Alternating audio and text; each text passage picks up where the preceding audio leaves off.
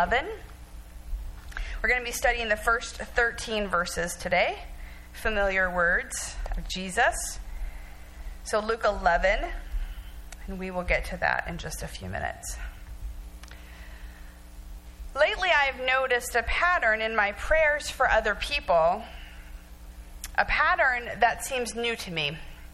Maybe it's not, but for some reason, I found myself praying in specific ways for something I haven't necessarily prayed much before, or at least I don't remember it. For the past few months, when people have come to me for situations in their lives where they need God's guidance, which is about 100% of the time, that's why people come to me, right? I'm a pastor. I've been asking the Lord to help them depend on Him more. Now, this has really been a pattern where I've earnestly asked God, as we've bowed down before Him together, I've asked that the Lord would give them a fresh wave of dependence on Him, that they would rely on Him in new ways, because what they were facing necessitated a new kind of trust for them, that we believe that He's faithful and powerful and good, that we need His provision. This week, as I prayed again for someone seeking the guidance of the Lord, it struck me how often I've been saying that. The prayer has certainly been true for me in this new season of life. Many of you have been asking, Colleen, how are you doing in this transition, taking the role of the new pastor? Are you okay? Mostly, it's felt like daily manna from heaven. No matter how much I want to control everything and make sure that everything is going to be handled fine in the future, how much I want everything to be done all at once, God has kept me focused on the daily needs, which has the net effect of keeping me focused on Him. And His faithfulness, I think that we could all testify, has been amazingly complete for everything that has happened for our body in these last few months. So maybe then it's no surprise that I'm praying for all of you to depend on God in new ways too, since that's at the forefront of my mind and where I'm attempting to live. But the truth that we all understand is that dependence on the Lord is difficult. First off, it's harder to truly trust God instead of just believing in our ability to handle things ourselves. Second, sometimes it might sting our pride that we can't do everything and that indeed we do need help. And it's incredibly unknown. How are things going to work out exactly? What exactly is your plan for this? We want to know how and when and where. We want things to be settled now so that we can enjoy life and not really think about anything too hard. Maybe sometimes we think that's where rest comes from. We want to be assured that life is going to get easier and all that we want it to be. But that's heaven, not reality. So in the passage in Luke that we're going to read today, the disciples ask the Lord for help with prayer. While He teaches them and us how to talk to God, He imparts some deeper truths about what it means to depend on the Father. There are some things that we can glean here about what dependence is. So let's read Luke 11, 1 through 13 together. One day, Jesus was praying in a certain place. When He had finished, one of His disciples said to Him, Lord, teach us to pray, just as John taught his disciples. He said to them, when you pray, say, Father, hallowed be your name. Your kingdom come. Give us each day our daily bread. Forgive us our sins, for we also forgive everyone who sins against us. And lead us not into temptation. Then Jesus said to them, suppose you have a friend and you go to him at midnight and say, Friend, lend me 3 loaves of bread. A friend of mine on a journey has come to me and I have no food to offer him. And suppose the one inside answers, Oh, don't bother me. The door is already locked and my children and I are in bed. I can't get up and give you anything. I tell you, even though he will not get up and give you the bread because of friendship, Yet because of your shameless audacity, he will surely get up and give you as much as you need. So I say to you, ask, and it will be given to you. Seek, and you will find. Knock, and the door will be opened to you. For everyone who asks receives, the one who seeks finds, and the one who knocks, the door will be opened. Which of you fathers, if your son asks for a fish, will give him a snake instead? Or if he asks for an egg, will give him a scorpion? If you then, though you are evil, know how to give good gifts to your children, how much more will your Father in heaven give the Holy Spirit to those who ask him? Let's pray. Father, we're here to listen. And so, Lord, please intervene and show us how we can best grow in you. Amen. Luke puts this section of dependence between two interesting bookends. On one hand, right before it, you have the story of Mary and Martha, two sisters who wanted very different things from Jesus when he came for a visit. In that exchange, Martha complains about how her sister is not helping and wants the Lord to chastise Mary. And Jesus affirms Mary's worship of him and her obvious dependence on him, telling Martha it would be better for her to do the same. On the other side of this teaching is Jesus driving out demons. When the crowd questions how exactly is Jesus doing that miraculous work, intimating that he is using evil power, Jesus reminds them that his power comes from above. This teaching is an example of how Jesus was dependent on the Father for all the work he did. So the reliance he taught his followers was then something he put into practice. In this passage, I see at least 4 ways, maybe more, that we can grow in our dependence on God, both through what is taught and also by what we can simply understand just by listening to what Jesus is saying. So let's dive in. The first aspect of dependence comes in verse 1, where the disciples ask the Lord to teach them to pray. They are evidently curious about prayer that they see him engage in. He's praying right here in this section. He goes off in solitude, and they want to know what words they should use to talk to the Father. I think what I love about this is that they're not afraid to show their ignorance. They're not afraid to say, we don't know how to do this. So one of the ways that we can depend on God is by being vulnerable with him. It was common for rabbis to have a standard prayer that they taught their followers to say. Here, Luke tells us that those who are learning from John the Baptist have a prayer, and the disciples want one of those too. I was thinking that it's true that when we begin as believers, talking to God doesn't always come easily for us, especially if we didn't have a background where prayer was modeled. Some of our words might seem stilted or forced. Sometimes we can't imagine what we're going to say. I remember that the void kind of seemed like endless. Like, what exactly am I supposed to be doing here? But the disciples just put it out there. Can you teach us how to talk to God? Because maybe they didn't know how. Maybe they felt like their prayers when they gave them weren't being very effective. Maybe there was something missing that they wanted in their connection with him. All of us have things that we can still learn from the Lord.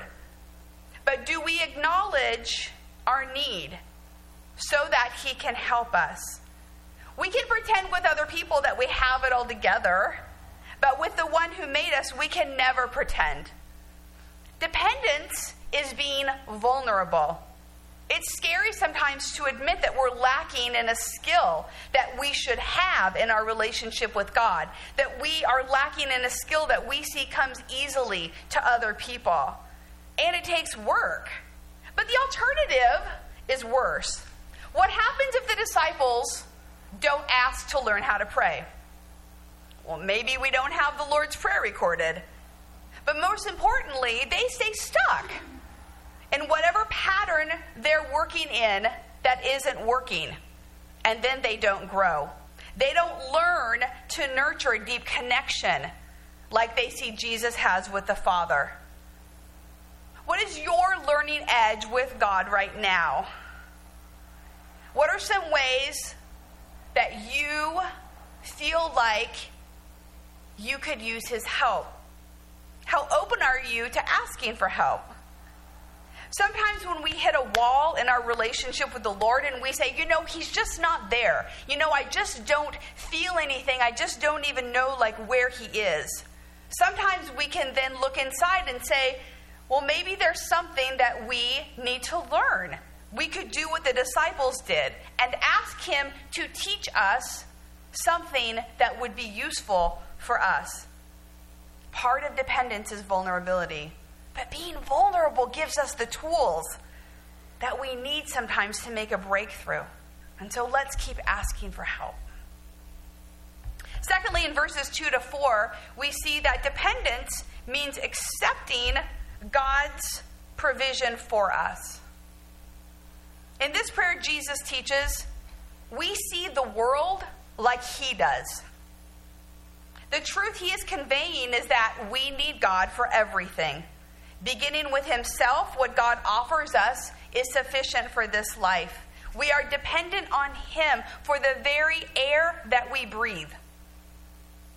And certainly for the things listed here, which we know is not exhaustive. Jesus here teaches what will become a foundational prayer for his body in the generations to come. This one in Luke is a shortened version of one that we usually pray. The longer one is found in Matthew. There are some pieces that I want us to think about for a few moments here. First of all, this prayer is given in a communal way.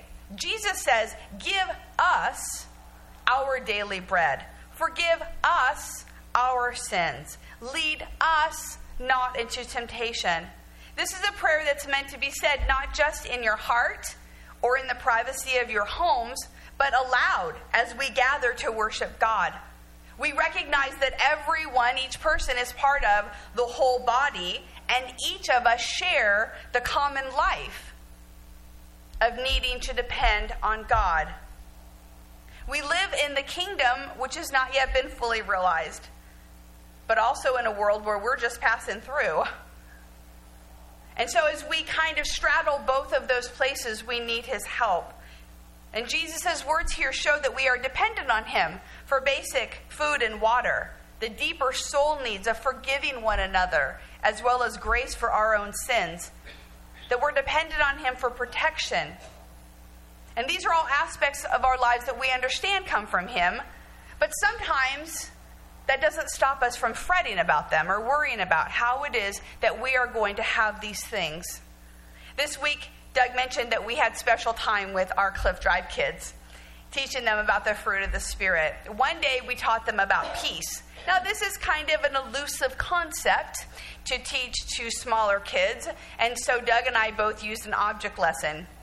First of all, we started talking a little bit about worry, which is the opposite of peace. And so I said to them, they're 4 and 5, do you know what worry is? And the first kid is like, you know how they do that? Because they know something, but they are not quite sure they can quite get it out. So then we moved on, and this one little girl who is 5 raised her hand, and she said, worry means to be scared. I nailed it. That was actually better than my definition. So we talked a little bit about the things that they worry about. The dark, starting kindergarten, their parents being gone, friends being mean. I told them that Jesus said that we don't have to stay scared. That being scared is normal, but we don't have to stay scared because he's good and he's with us and he's going to help us.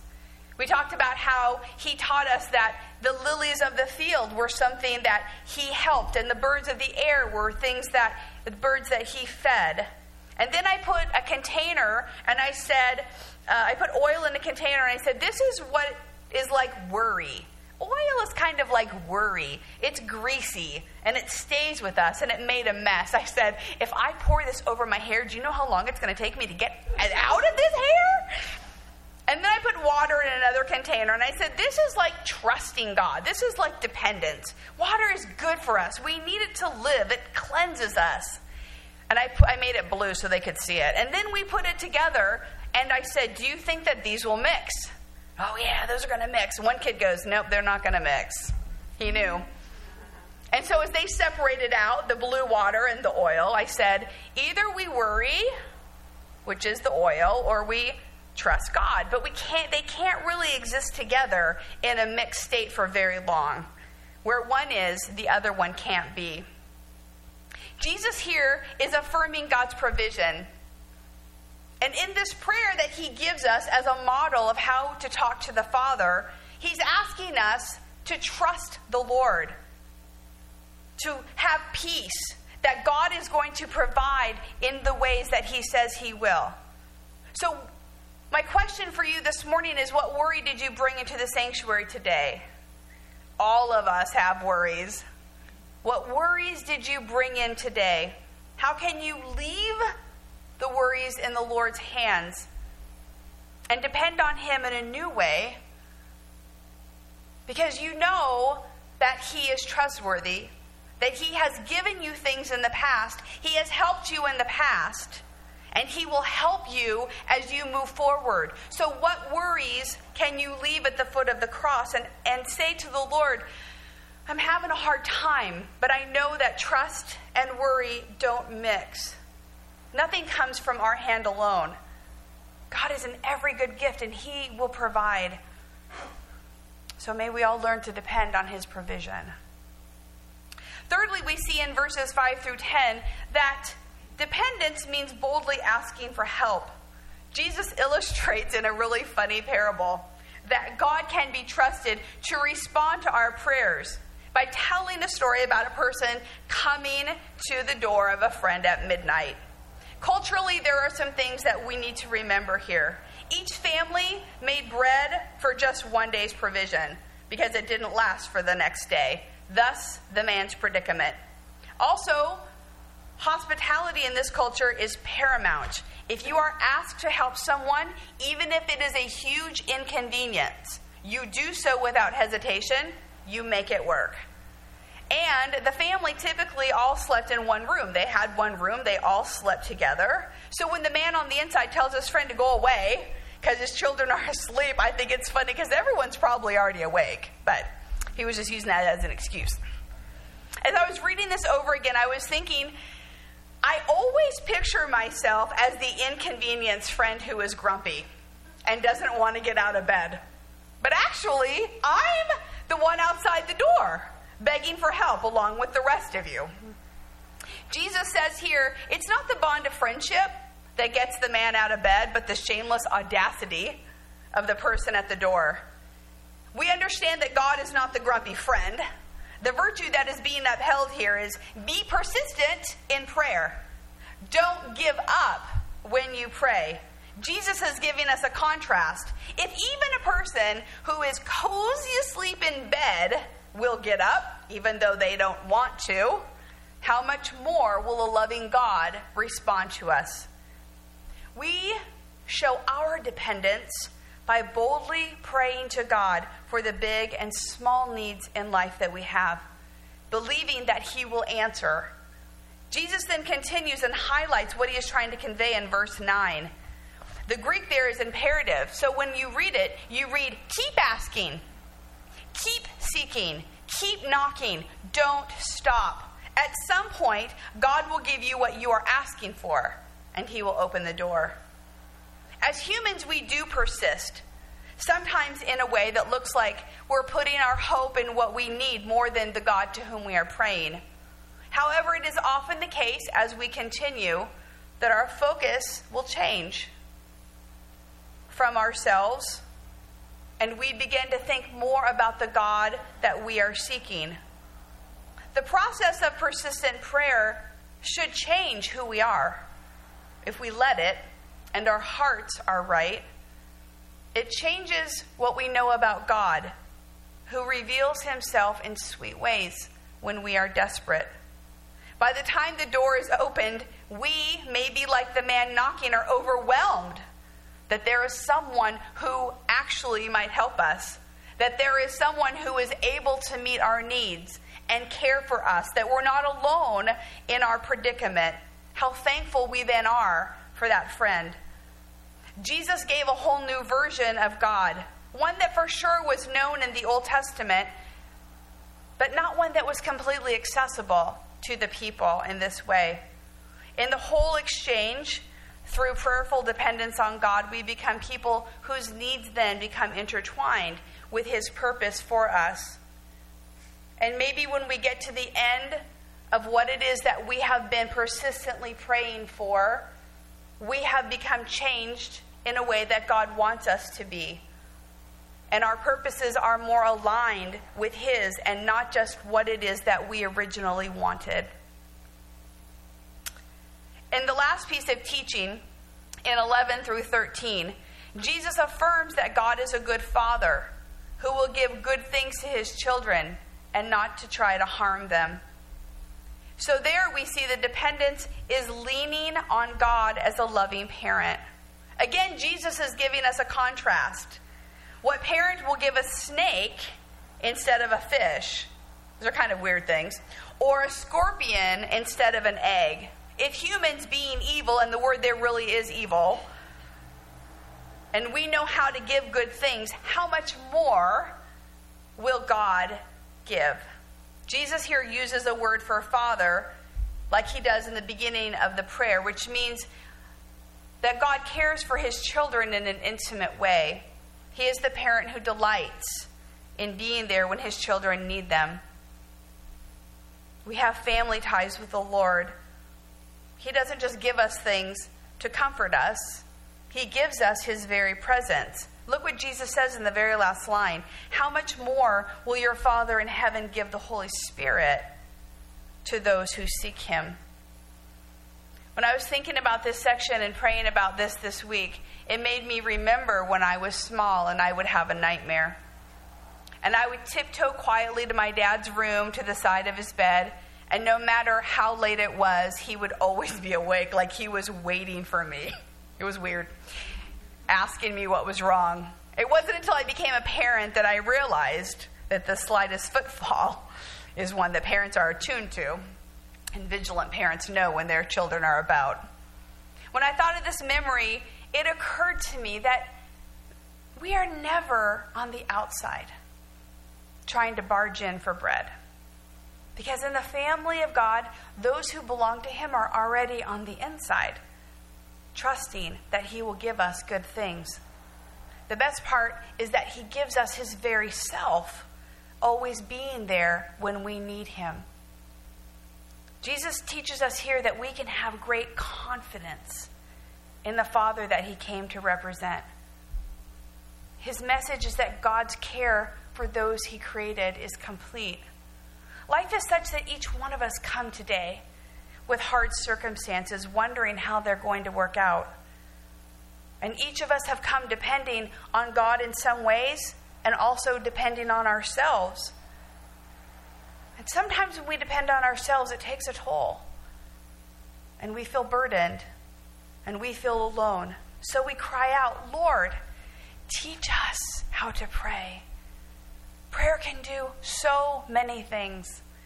But mostly, it keeps us dependent on the God who made us. And it builds our relationship, which he gave so much for us to have.